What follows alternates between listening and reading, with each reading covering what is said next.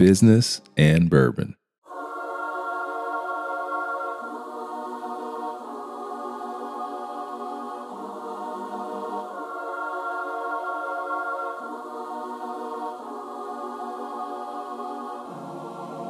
It's like a Greek tragedy over here. In fact, I'm surprised he's got a Nigerian name, but should be Greek. You have practiced that. It's called an elevator speech. That is an elevator speech if I ever heard one. You like what? I like tax work.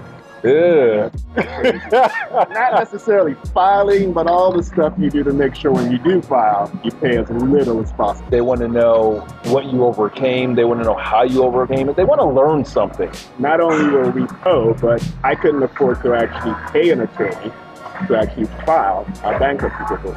So you stared the business lion in its mouth. You said, I got it, right? So what are you afraid of? In that 1 year, I suffered 2 devastating business betrayals, cost me and my family 7 figures plus, and realized you got nothing to lose and everything to gain was an incredible perspective. Yeah, nice. You've got all your life to live that truth. It doesn't have to happen all in one go. Welcome back to Business and Bourbon, where we have real talk with real people. My name is Ronell Richards. I am the creator of Business and Bourbon and your host. You know, when most of us start businesses or dream about starting businesses, we think about the good life, right? We fantasize about the big cars, the fancy houses, that financial freedom that entrepreneurship gives us.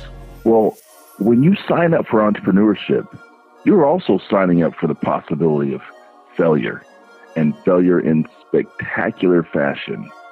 You see, when we sign up for entrepreneurship, we're pushing all of our chips to the middle and willing to risk it all. See, when you're willing to risk it all, well, there's a good chance you're going to lose it all as well.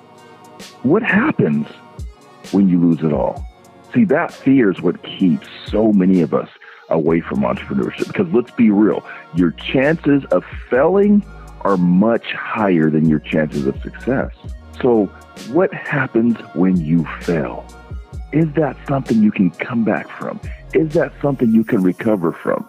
Well, you know, that's why I invited Ike Ikoku onto the platform. God, his story is an amazing story of success, tremendous success, and some pretty spectacular failures.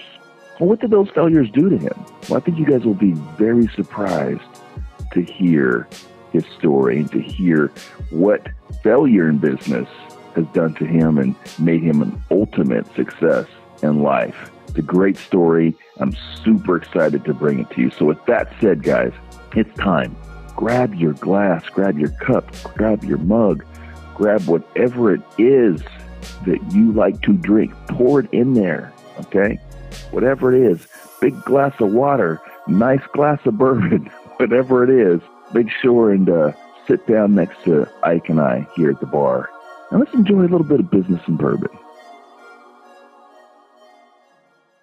Welcome back to Business and Bourbon, where we have real talk with real people. It is 2020, people. It's 2020, and my vision is, that's what everyone's doing right now. Everyone's talking about 2020, 2020 vision, focused. Well, you know, in light of that, I wanted to bring someone on who I felt had some tremendous experience and success and loss. Because I think a lot of times as we start the new year, we get our vision going so far down into the future. We're thinking about all this great stuff. And so we tend to forget some of the other things and some of the other lessons that we've learned along the way. So I wanted to bring someone that I was just super impressed by and thought had a tremendous story that not only inspired me, but I know can inspire you guys out there. A story of success, a story of overcoming trauma and tragedy, and it's like a Greek tragedy over here. In fact, I'm surprised he's got a Nigerian name, but should be Greek. Hey guys, I want to introduce Mr. Ike Ikoku. What's up, Ike? What's going on, Ronell? Pleasure to be here, man. I'm very glad to have you on the show, man.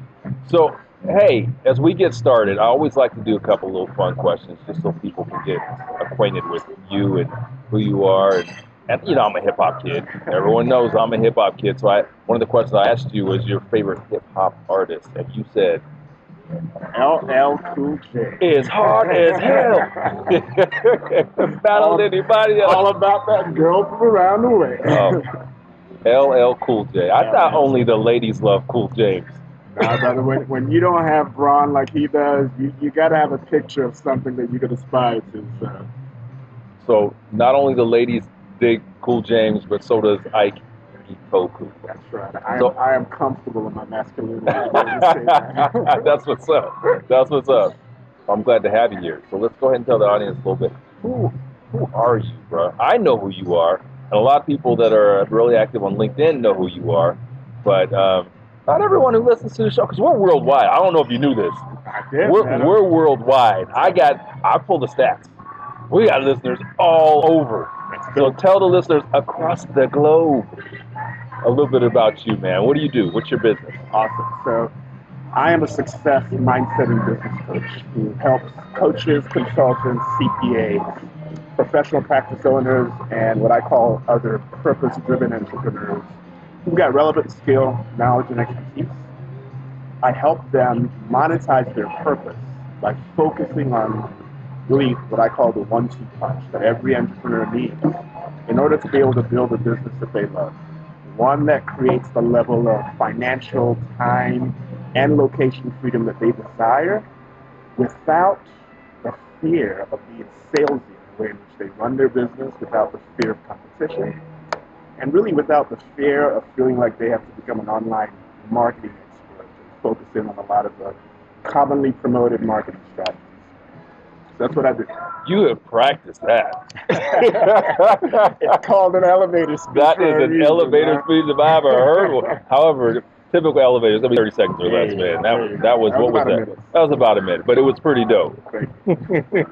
So hey, it's Business and Bourbon, so we always got to share what it is that we're drinking. What are we enjoying? What are you enjoying over there, Ike? I have a hot apple cider, and I got to say, this is like a bomb. I need like 2 or 3 more of these. It's not too sweet for you? No, I love it. It's hot, it's sweet. I love apples. I used to eat apple pie like every meal to the point where I realized, okay, I got to cut this down, otherwise I'm just going to blow up like the World Trade Center.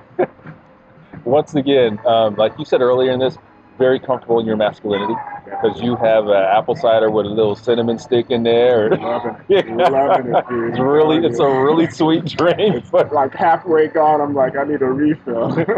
All right, so I am drinking, what did she say this was? It's got some ginger beer in it, and it's, when you guys check this out on video, you'll see, here we go, I'm showing it on video. You guys didn't know, we create video content of all the podcasts as well, and if you want to see all the video of all of the podcasts, you need to go to businessandbourbon.net. Do it. Do it now. Sign up for a free membership. You'll get access to all the videos so you can see this beautiful mug here. And this, I'm talking about Ike, not me. The Ike's beautiful mug, and see my ugly mug here with this beautiful drink. So whatever it is, I don't know, but it looks pretty and it tastes pretty good. All right, let me take a sip. Oh, we got to clink it up, bro. Clink it up. 2020, man. There is the clink. Those never come through that great on audio. I don't know, guys. That's why you got to watch it on video. Because audio, it just doesn't, we don't get a good clink. I got to go clink. You want to try it again? One more time. The loud one. There we go. Let's add a sound effect. Here we go. Clink. There wow, much better. So, I was really enthralled by your story, man. And people listen to Business and Bourbon because they want to know your story. They want to know what you overcame. They want to know how you overcame it. They want to learn something.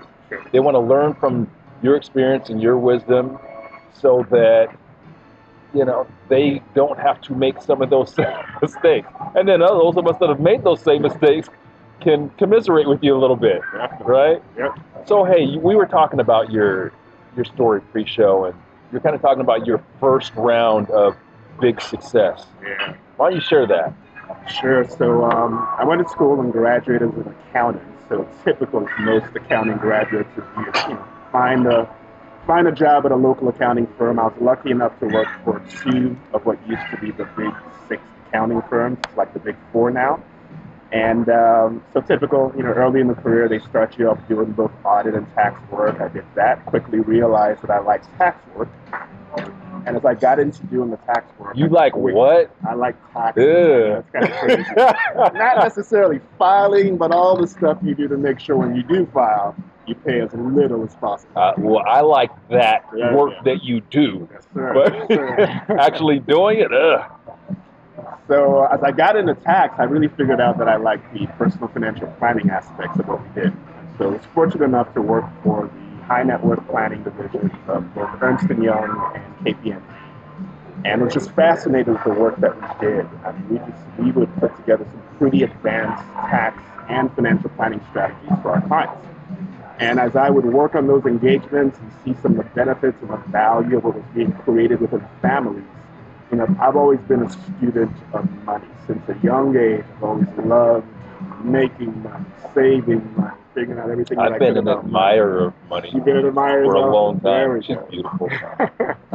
She looks gorgeous, doesn't she? So anyway, I'm a big believer in implementing knowledge. A lot of people go knowledge is power, but I go applied knowledge is where the power is. Mm-hmm. And so at an early age, in my 20s, I really started applying a lot of the techniques and the principles that I learned.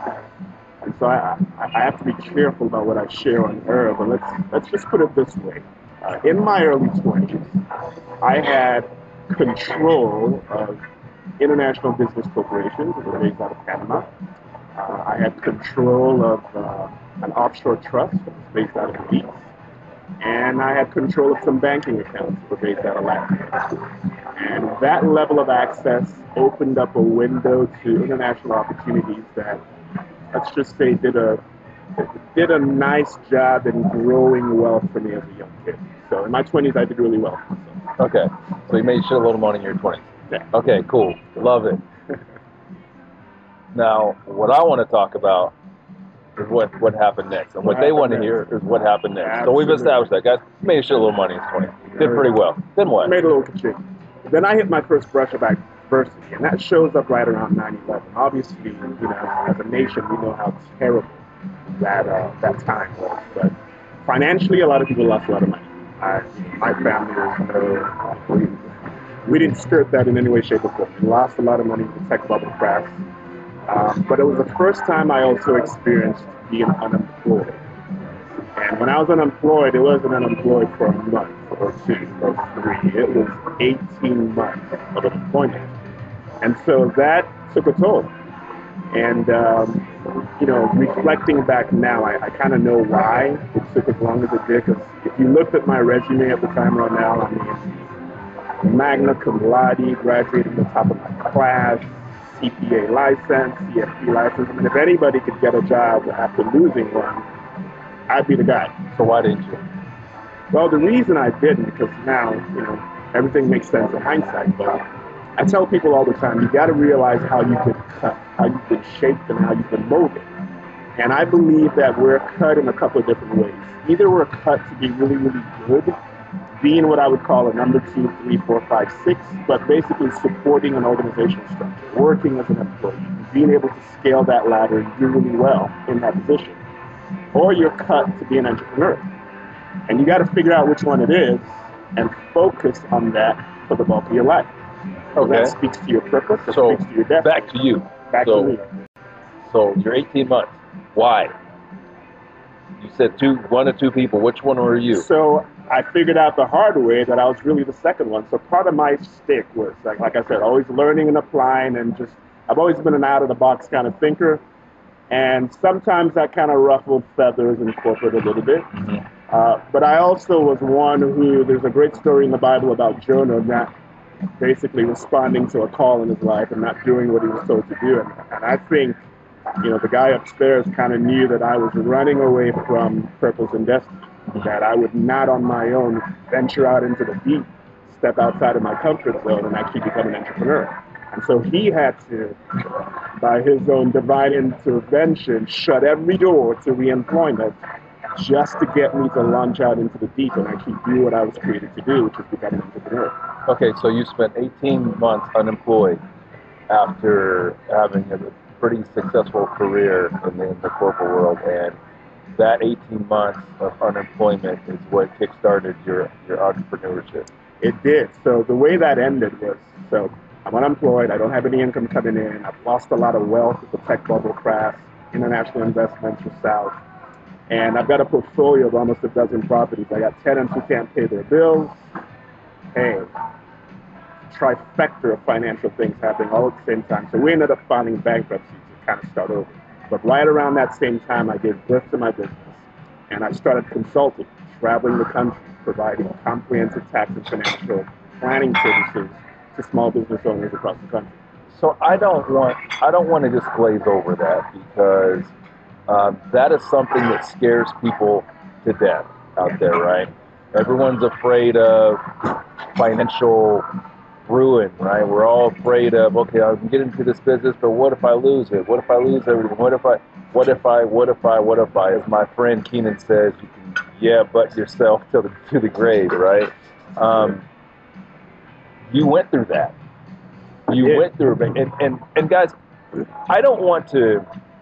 And in some ways, I want to normalize this, because I think this is something that a lot of people are afraid of. But understand, this is part of business. Companies do it. Our president has done it with his companies multiple times. And there's life afterwards. Absolutely. Can you share what your experience was? Well, it was, just to let you know how broke we were. You know, they talk about you were poor, you were po. They dropped the O-R off of the word. We was po. Mm-hmm. So there was a time around Christmas where our financial circumstances were so bleak that my wife actually wrote my Christmas card on the back of a bubble wrapper. That's how bad it was. And so not only were we po, but I couldn't afford to actually pay an attorney to actually file our bankruptcy proposal. So, being the enterprising, very proactive individual like I am, I studied and learned everything about the process and actually went through, filed it on my own, and 3 months later we got discharged of our debts. So one of the beauties of being married is just having you and your partner on the same page. I remember the date when it became really, really evident to me that, you know, we're going to have to do something drastic to try to start over. And that drastic measure was actually filing bankruptcy. And I came home and I was sweating bullets and I was just scared stiff. I mean, we had exhausted every option that we knew. I mean, we lived in a $500,000 house at the time. When we purchased that house, we had a pretty unique financial structure in place, such that if I was ever unemployed, that they'd continue making my mortgage payments. Well, turns out that the bank who wrote that mortgage actually went under. FDIC came in, they took over the bank, they said, hey, we're not satisfying any of these prior commitments from this bank that's gone under, so that provision went out again. And so here I am, and like, there's absolutely no way we can continue maintaining the lifestyle that we have with the financial predicament that we're in. So I have a conversation with my wife, and I'm scared, and you know what it's like being a provider, and you know, you want to be that guy who's taking care of the household, and that's not a conversation you want to have with your spouse. But when I did, she was just so accommodating, just so loving, so unpaid. She was like, hey, I got your back. We're going to get through this. If this is what we got to do, this is what we got to do. I trust that we'll get through this. That's amazing. And, so at the 3-month period where, you know, it cleared through, how did it feel? It was a big sigh of relief to a certain extent, right? Because when you're, you know, scratching and clawing and, you know, borrowing from Peter, which, you know, Peter didn't have anything to really give us, try to pay Paul, and just you've exhausted every resource. You just want to know that all of that weight, all that dead weight, that you can finally kind of close that chapter and say, okay, you know, I may not know what the future looks like, but I know at least I don't have to keep fighting this battle. Yeah. That's super powerful, and thanks for sharing that, because again, this is something that most of us that are entrepreneurs are going to have to deal with this. In front of it. Absolutely. Like either it becomes a reality of something that we have to do, or it's something that keeps us up at night, right? The concern of it. And so thank you for sharing your story and how that was a new beginning. And that's what we're going to get into next. Yes. Like, okay, so you closed that chapter. You went through it. You got that weight off your shoulders. and now start your entrepreneurial journey. Right. Tell me about it. So I always joke about being born as an entrepreneur with a silver spoon in my mouth. So the first 6 or 7 years of my business, man, I was really, really blessed. I didn't have to do any marketing whatsoever. So independent contractor, had a couple of different companies that I was contracting my services to. One was based out of Chicago. Another one was based out of Atlanta. But they would basically go in, and they had a management consulting arm. So they would go in and teach business owners the business of business.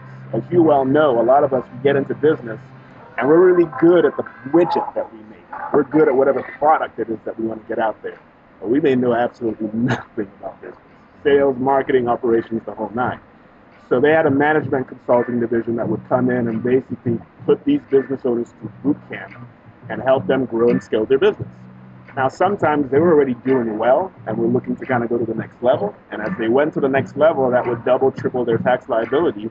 Other times it was like a turnaround where they were really, really in dire straits. And over the 6 months of us working with them, all of a sudden they had visibility as to what business is going to look like. So in either situation, what would often happen is we would create this incredible tax liability for these people.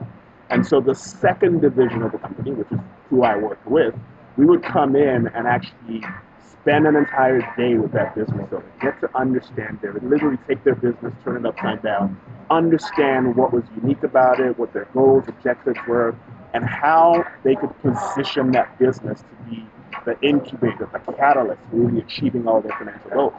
So I gather a lot of information, put together a team of specialists in just different areas of tax and financial planning, work with them, and over about 3 to 4 weeks, come back, sit with that business owner, his lawyer, his CPA, whomever rounded out his professional service team, and I present this incredible plan that we put together that could save them 5, 6 figures each year once they implement it, and oftentimes it helped them actually implement the plan.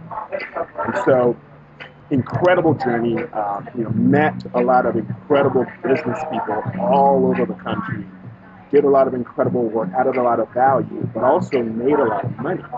And so I remember working with mentors and coaches in the past, and they'd always float this idea that you can actually turn your annual income into a monthly income. I'm like, yeah, that sounds like a good marketing method, but right, annual to monthly, that's a huge step. But over the 5 years, my first 5 years in business, so we go bankrupt in 2003. By 2008, I kid you not, I look back up and we are back to like a 7-figure net worth. We have 6 figures in passive income. And as I look at my annual tax returns, lo and behold, I had actually converted my annual income to a monthly income. So I had busted a limiting belief that I had about something that I'd heard time and time again, but hadn't become my reality. Everything's impossible until it isn't. Somebody does it, right? Yeah. Until it isn't. So your experience with bankruptcy, how did that affect your approach to your business? Like, having gone through that, how did that affect the way that you approached your business, the way that you ran your business, the way that you thought about business? Did it help you in achieving that level of success that you achieved? Sounds like pretty quickly. Yeah, I mean, I think it certainly played a part in several ways. You tend to be a lot more humble, obviously, and a lot more cautious with finances. So I remember for the first 2 or 3 years, we just kind of skirted traditional credit. We would use check cards.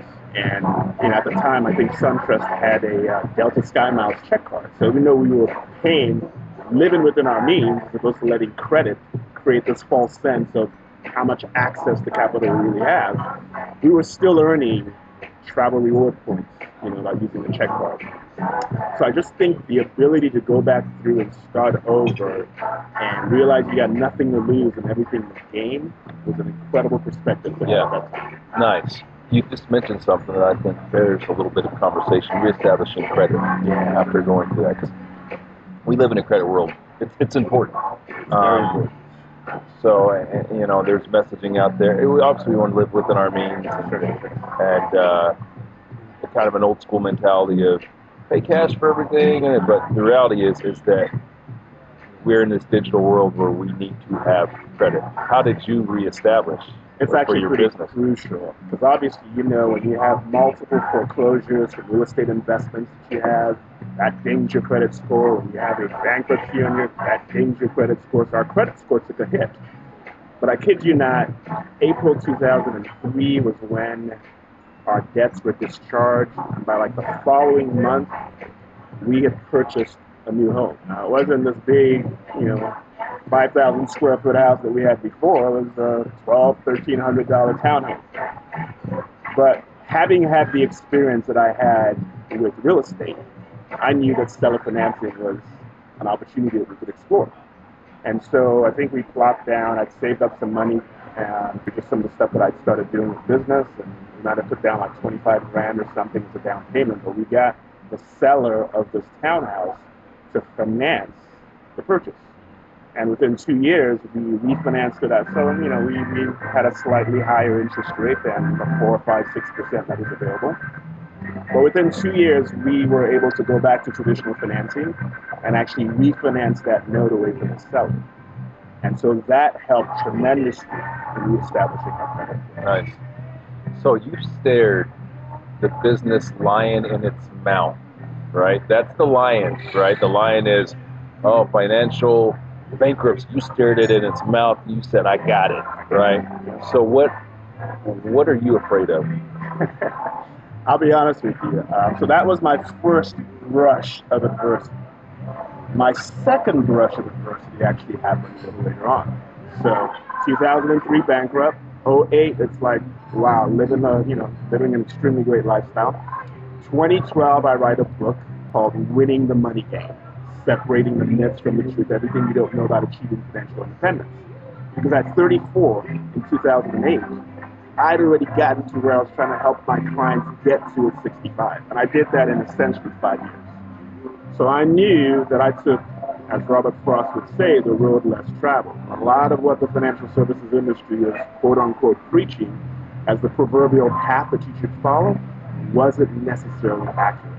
So in that book, I really exposed 9 financial myths that the financial services industry was trying to shove down your throat, but that really wasn't going to serve you long term.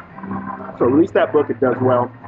And so 2012, the book does well, it becomes a bestseller on Amazon. I knock out one of my heroes in the financial services industry, Robert Kiyosaki. I got a screenshot of my book tagging ahead of his in the Amazon bestseller list. I end up getting asked to blog for the Huffington Post. I get, multiple appearances on Fox and radio, so just crescendo, mountaintop moment in my career at that point. Then 2014 hits. And when 2014 hit, in that 1 year, I suffered 2 devastating business betrayals, cost me and my family 7 figures plus, and I saw my income drop to a third of what it used to be. That was a very scary time. Now, as part of one of those business betrayals, one of them was sort of like a classic Bernie Madoff Ponzi scheme. That's been in the news here for a while. It's on record as the biggest Ponzi scheme that has hit the U.S. Celebrities that, victimize. So it's a pretty huge deal. Very similar, except the Bernie who perpetuated our fraud actually fled the country. Nowhere to be found. So this is one of those 2 betrayals in 2014. Obviously, when something like that happens, the SEC gets involved, and they get involved, they do their thing, and then 2 years later in 2016, apparently they must have come to the conclusion that, hey, this isn't a $1 billion plus type impact. We don't have celebrities that are involved. We're not about to expend resources to go try to track this guy down. But Ike, he's an investment advisor. So we're going to hold him responsible not only for his loss, but the loss that his clients suffered. Forget the fact that I'm a victim, having lost $600,000 plus of my own money on that one particular betrayal. Yeah. So that was a very scary moment. And here's why it was scary. So this happens in 2016. And, to put things bluntly, I obviously kind of respectfully disagree with their position.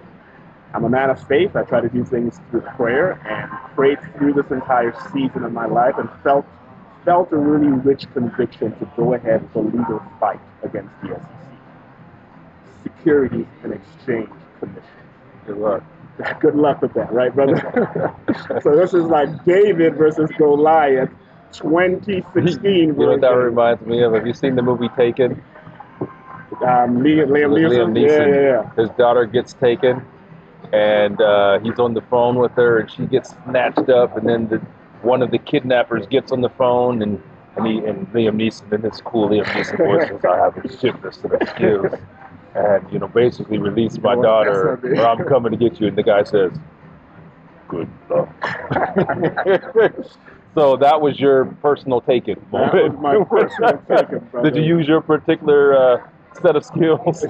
Dude, my particular set of skills did not help. In the Bible, David only had to throw one stone at Goliath. I threw all five and didn't phase the dude. That's why Taken is a movie. That's right. Only in the movies. So we begin this legal fight, me respectfully disagreeing with their position. I hire what I feel like is the best representation. Burn through 6 figures plus in a 2-year legal fight, pursuing this level of conviction that I had that I'd experienced victory through this, right?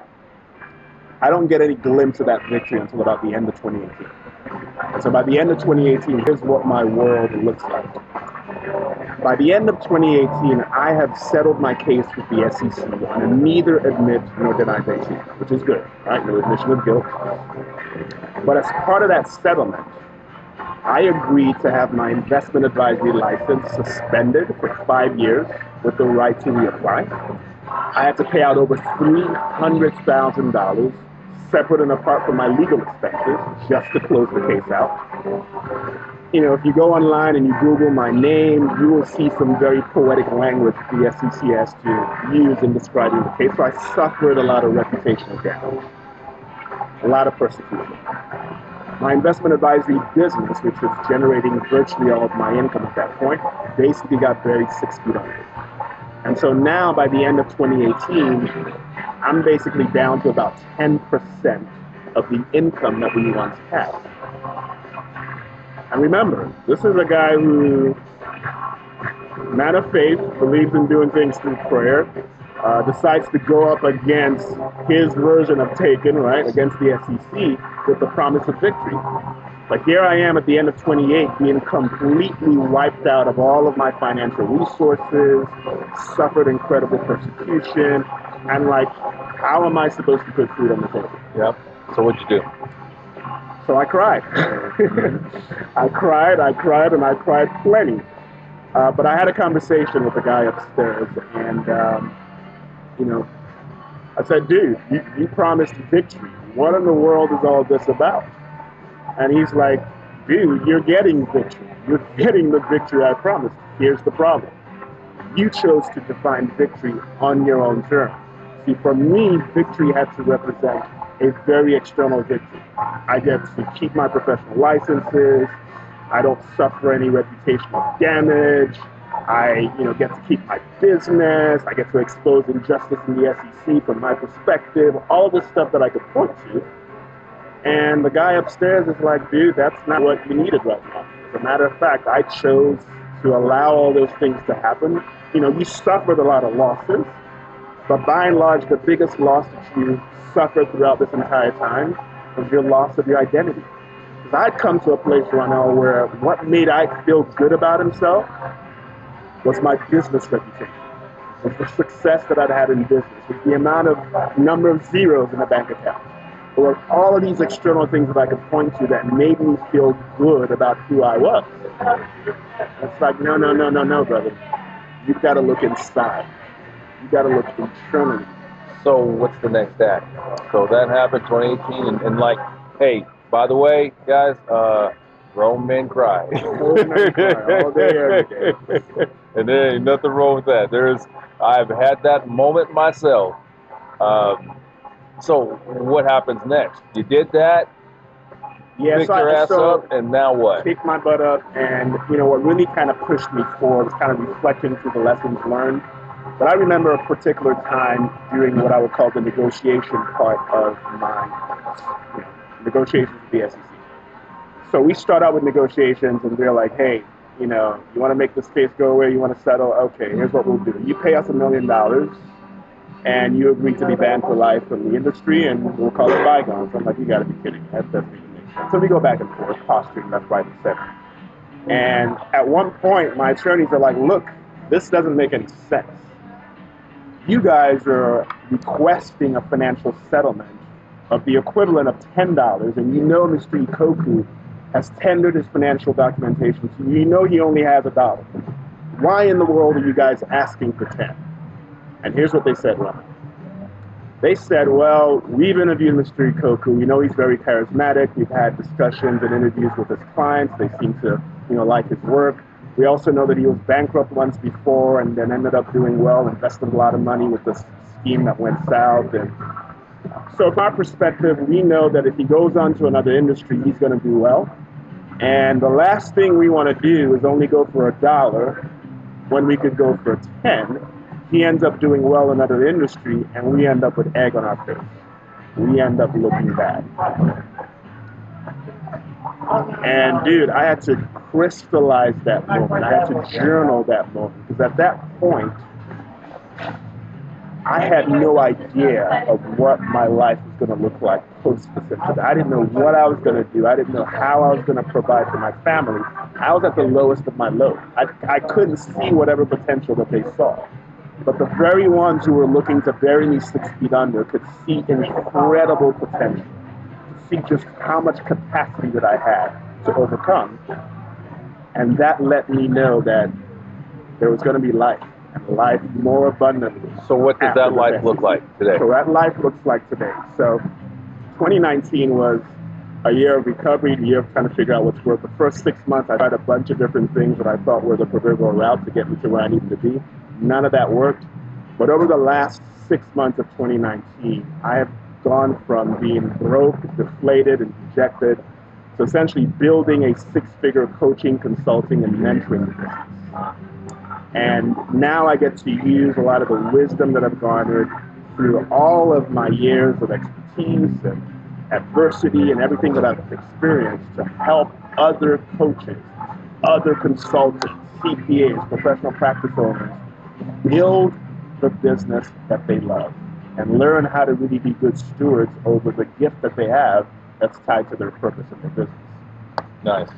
So, what I really want people to, and I'm hoping that people gather from your story is, and again, thank you for sharing your story. Not once, but twice, right? Sitting at the brink, Right. And to bring yourself back. Why? Why do you do it? Why not just quit? Why not go get a job? I tell people all the time, if you go into business and you got this idea that you want to build a 7-figure business, you want to make a lot of money, just quit. Just hang it up. Because if you go into business with that perspective and that mentality, you will just fail woefully, and you will not be able to come back from any of the things that I've been through. I believe that everybody here on the face of this earth is here for a very specific purpose. If you still got breath in your lungs, there's a reason why you're here. Your responsibility as an individual is to figure out what that is. And so for me, it's all about my why. It's all about my purpose. And my why and my purpose is to try to help end hopelessness in this nation. Why is that important? Simply because when you look at all of the things that ravage our society, whether you look at issues like mental health, people taking their lives, whether you look at people who engage in acts of human trafficking, whether you look at gangbanging, it doesn't matter what it is. All of those things that plague our society all have as its genesis people who made very poor decisions that were birthed out of a sense of hopelessness. Twice, and more times than that, I have been on the brink of hopelessness. And I know, just looking at my journey, any deviant behavior, anything that you go out, that doesn't sound like the act that I would know, it's all been birthed out of this sense of hopelessness. And so if we can inspire people to recognize that they have a call, they have a purpose, that there's a reason why they're here, and they can take very proactive actions to live into that purpose and create incredible wealth for themselves by delivering incredible value to the people that they're called to serve, we will, in essence, end hopelessness. People will make empowering decisions and not poor decisions. So my next question is, you've been through significant highs and some significant lows. go back in time. Talk to your 20-year-old self before you're about to go on this journey. What is the advice you give your 20-year-old self? Wow, that's an incredibly powerful question. I think to my 20-year-old self, I'd say, one, there's a reason why they say Rome wasn't built in a day. There's a process to cultivate, to create. Seed has to go into the ground before it shows up, and all of a sudden you find oranges on a tree. And so I would ask myself, I would tell my 20-year-old self to get comfortable with the process of creating and recognize that just because you are passionate about living your truth, you've got all your life to live that truth. It doesn't have to happen all in one day. But if you work at it and you're diligent about the gift that you've been given, you will live it, and you will live it well, and you will create a legacy that far outpaces any measure of wealth that you could ever create. That's what it's about. And so I always like to kind of close with that sort of wisdom for the next generation. Gen Z's out there. Gen Z, see y'all. See you, Gen Coming Z. for you. And it's guys like I continue to listen to. You're about to embark on this journey. You're about to get on this roller coaster. And it's that sort of wisdom that will help you to be successful and to navigate this stuff, because we're all faced with these ups and downs. Some of them are more drastic than others, right? However, it doesn't matter. Whether my down, whether my hole looks like a pothole to you, it feels like a grave to me. Absolutely. The feeling is all the same. So I think the important thing, guys, is to know how to process that, for one, and listening to the example, listening to the wisdom from guys like you that have been through things. And guess what? Life goes on. You're on the other side. You've got a beautiful family. You'll probably make and lose another couple million before we're over. That's all right. It'll be easier at that point. Right? Anyway, any parting words of wisdom? Bert, you know what? We need to tell the people where they can get a hold of you, man. Definitely. Where can people find you? So the easiest way to find me is, send me a connection request on LinkedIn. LinkedIn. That is where I house a lot of my time and expertise. But also on the web, you can find me at the namesake of my name. My website URL is www.ikokwu, so that's IKEIKOKWU.com. One more time on that last name. Definitely. So www.IKEIKOKWU.com. There it is. Love it. Appreciate you, brother. It's been a great time. I hope you enjoyed your apple cider over there. Your hot apple Got a cider. little cold on me, man, but it's still got that sweet taste. So. Hey guys, remember, go on to businessbourbon.net for more content. We put a lot of fun stuff out there. We do some after-hour stuff as well. Keep it locked. And with that, it's time. We out. We out. Thank you for listening to the Business and Bourbon Podcast. Please subscribe. And if you like us, give us a 5-star rating. If you don't, have another drink. Maybe you'll feel a little bit differently.